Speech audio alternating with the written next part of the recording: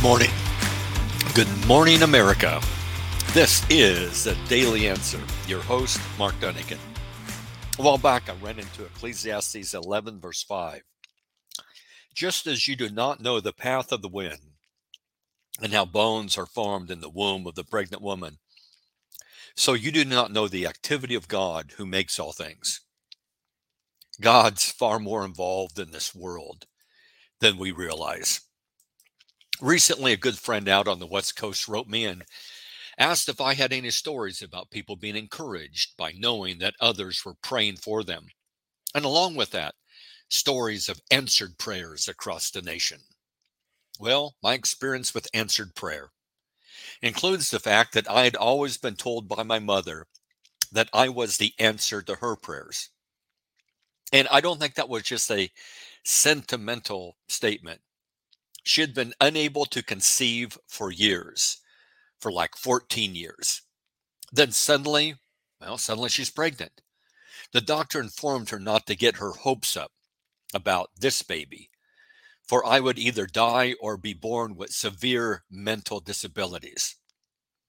She prayed that God would let her know every day that I was alive. And then she said she actually later regretted that aspect of the prayer after I showed up bright-eyed, bushy-tailed, seeing, aware, so glad to be here, and a bundle of energy as a small child. I've always wondered if someone's prayers, kept me alive back in 1975 when I rolled the Volkswagen, came out without a scratch. I had not been praying, but had my parents been praying for me as I went out that night? Well, those things you think about. Then what about all those prayers that we prayed when younger? That we would find someone to marry, a good husband or wife. It's easy to forget such prayers, wondering what our future spouse would be like. And in many instances, the good husband, the good wife did show up. My wife's family had adopted a little boy years ago who grew up and got into trouble. And in trying to help her son, my mother-in-law had been reading. And she had been reading that sometimes if an adoptee can find his or her birth mother or family, that sometimes that can be helpful when they're experiencing problems as a young person. So that was her prayer, that he would find his birth mother. Now, this was pre-internet. This was also where that was encouraged. Okay. This was still during the time that things like that were sealed. And many of the people that had given up their babies for adoption did not want to be contacted, did not want that public. Well, so that's not going to be an easy task. That's like finding a needle in a haystack back when my mother-in-law was praying that prayer. That would be a time where you would have to have hired some private detective and, shelled out a lot of money. And even then, maybe you were up against a system that was hush-hush. Well, finally, that boy got into so much trouble that he was sent to a juvenile detention facility. And they didn't have room for him in the one cabin he was slated to be in, so they put him in another cabin. And there he is one day, playing cards with another kid.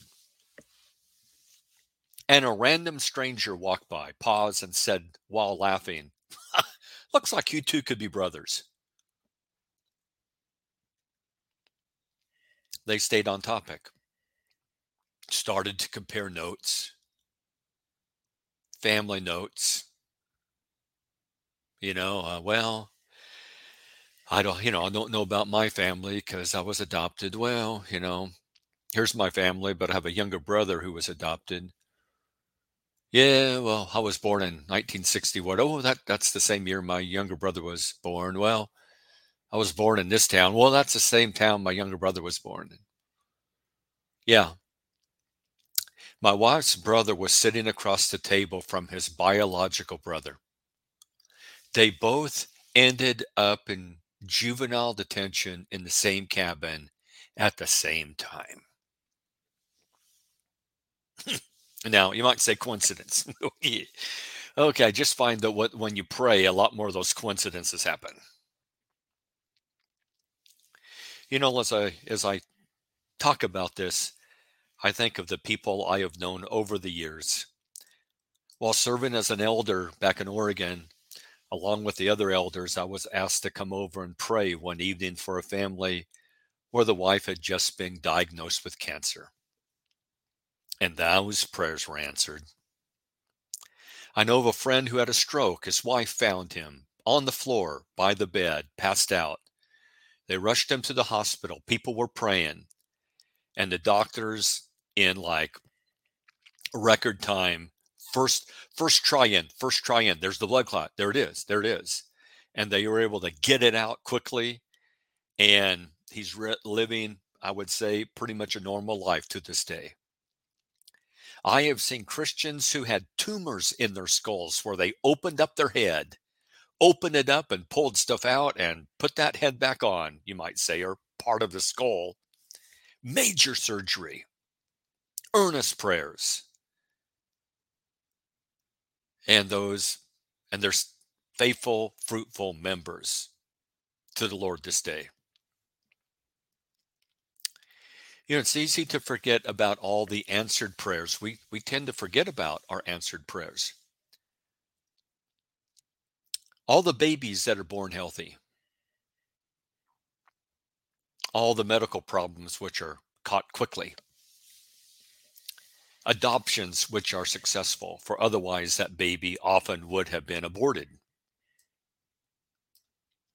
All the answered prayers for safe travels, that God would open up doors for us for the word.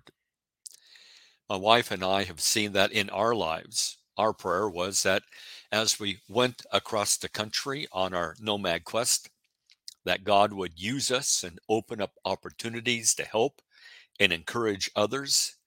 And that prayer has been definitely answered and is still being answered. It's so easy to forget. Sometimes we focus on the one or two prayers in our life thus far that has not been answered. And you know what? Sometimes that's a prayer for someone we love who's not living right. Or it could be, I know there's a number of people out there that would really like to get married. They just can't find anybody yet. They would love to have children, women that would love to have children, just haven't found a good man yet. And so there's a prayer. It is easy, though, to forget about, okay, but what about all the answered prayers in my life? There's also the long, long prayers. That is the prayers that it took decades to answer. While being in Florida, I heard about a baptism. It was the father of a Christian, and the man was around 84. Boy, how long had that family been praying for that? And he finally decided to bow the knee to Jesus. I remember years ago, I knew a couple, and he was a Christian and she was not. And I don't know, I think like 20 years into their marriage, she was baptized. And he had been praying about that probably every day of his married life.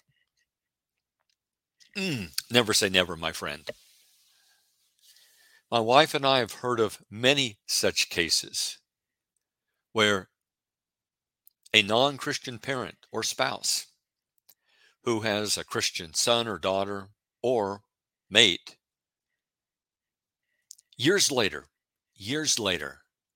becomes a Christian.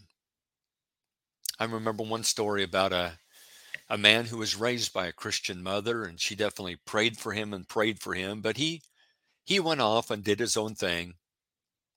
and she passed away. And then years after she was gone, I don't know, like in his late 60s or 70s, he was baptized into Christ. And when he came up out of the waters of baptism and in newness of life, was drying off and got his clothes back on, he said, that would have made my mother happy. Wow. Answered prayers. And there's many other examples of that. And I'm collecting them as I go across the country. The ones that just, you hear the story and you go, those moments that make you just go, okay, yeah, that might be a coincidence, but oh man, that just doesn't seem like a coincidence. Sometimes you look at the world and you say, Mark, this sounds pretty good.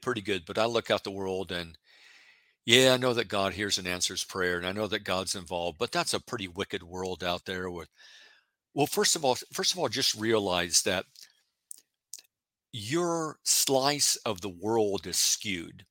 That is, the information you get about what happened in the world today comes from the news, but the news only reports the negative. It typically does not report the positive. A lot good happened today. People were baptized today and people got their lives together today and people found a great person to marry today and new life came into the world today and healthy babies were born today and families got together and prayed today and people were encouraged today. Okay? Just keep in mind that okay, what's your reference point for what happened in the world today? What's the news? Okay, but the news is negative. The news tells you all the bad things that happen because that sells, because that gets an audience. Because at the end of the day, the news is a business. Okay? It's not some nonprofit. It's a business. It's there to make money. Just remember that. Just remember that. And so looking at the world through the lens of the news is a skewed perspective, an incredibly inaccurate perspective of the way the world really is. There's a lot of good out there. But here's the other thing. Even if the world is pretty rough, even if the world has a lot of suffering and pain in it, okay? Did the world have a lot of suffering and pain in it in the Old Testament? Well, yeah, you've read the Old Testament, right? Man, look at what the way the world was before the flood of Noah. Every thought of the heart was, continually. Look at the cities of Sodom and Gomorrah. Look at the chaotic period of the judges. Ahab and Jezebel, his wife, were evil people, right? Right? Yeah. Okay. Okay. Yeah. What else happened? Well, there was always a reset. Yeah. There was like a flood or fire and brimstone came down and wiped out Sodom and Gomorrah and the other cities of the plain. Or judgment from God arrived. Ahab suddenly dead, hit by some random arrow in a weak point of his armor, and someone was not even aiming at him. And Jezebel suddenly thrown out the window, and the dogs eat everything of her except what? The palms of her hands? And they're gone. And Haman, who is like second in charge and is invincible, ends up being hanged on his own gallows. And that goes down quick. That goes down fast. God's involved in this world. God rules in the kingdoms of men. Yeah, but it looks like evil people. And yeah, it looks like. In the Old Testament, were there times that it looked like? Well, yeah, yeah. But there was a reset. Judgment came. Things happened quickly. And suddenly the wicked were no more. And even if the wicked lived a long, prosperous life, Psalm 73, right? Even in that scenario, what does the writer tell us? Even if they die, you might say they live a long life, they live a very comfortable life, and then they just die. The psalmist says, surely you set them in slippery places, Psalm 73:18. You cast them down to destruction. How? They're destroyed in a moment. They are utterly swept away by sudden terrors. Like a dream when one awakes. O Lord, when aroused, you will despise their form. And what's that all about? Well, I think what that's about is that here they are. They've lived a long life. They've done a lot of damage, and it looks like things never caught up to them. And they're old and in a nice house or whatever, and surrounded by all sorts of comforts, and they die. And as the rich man lifts up his eyes in torment, and suddenly they're surrounded by the king of all terrors. And it's too late. And there's no way to escape. So don't envy them. So don't envy them. God's involved. God rules in the kingdoms of men. God's working behind the scenes. And a lot's going on, and a lot of prayers are being answered. Until next time, we will see you in the Funny Papers.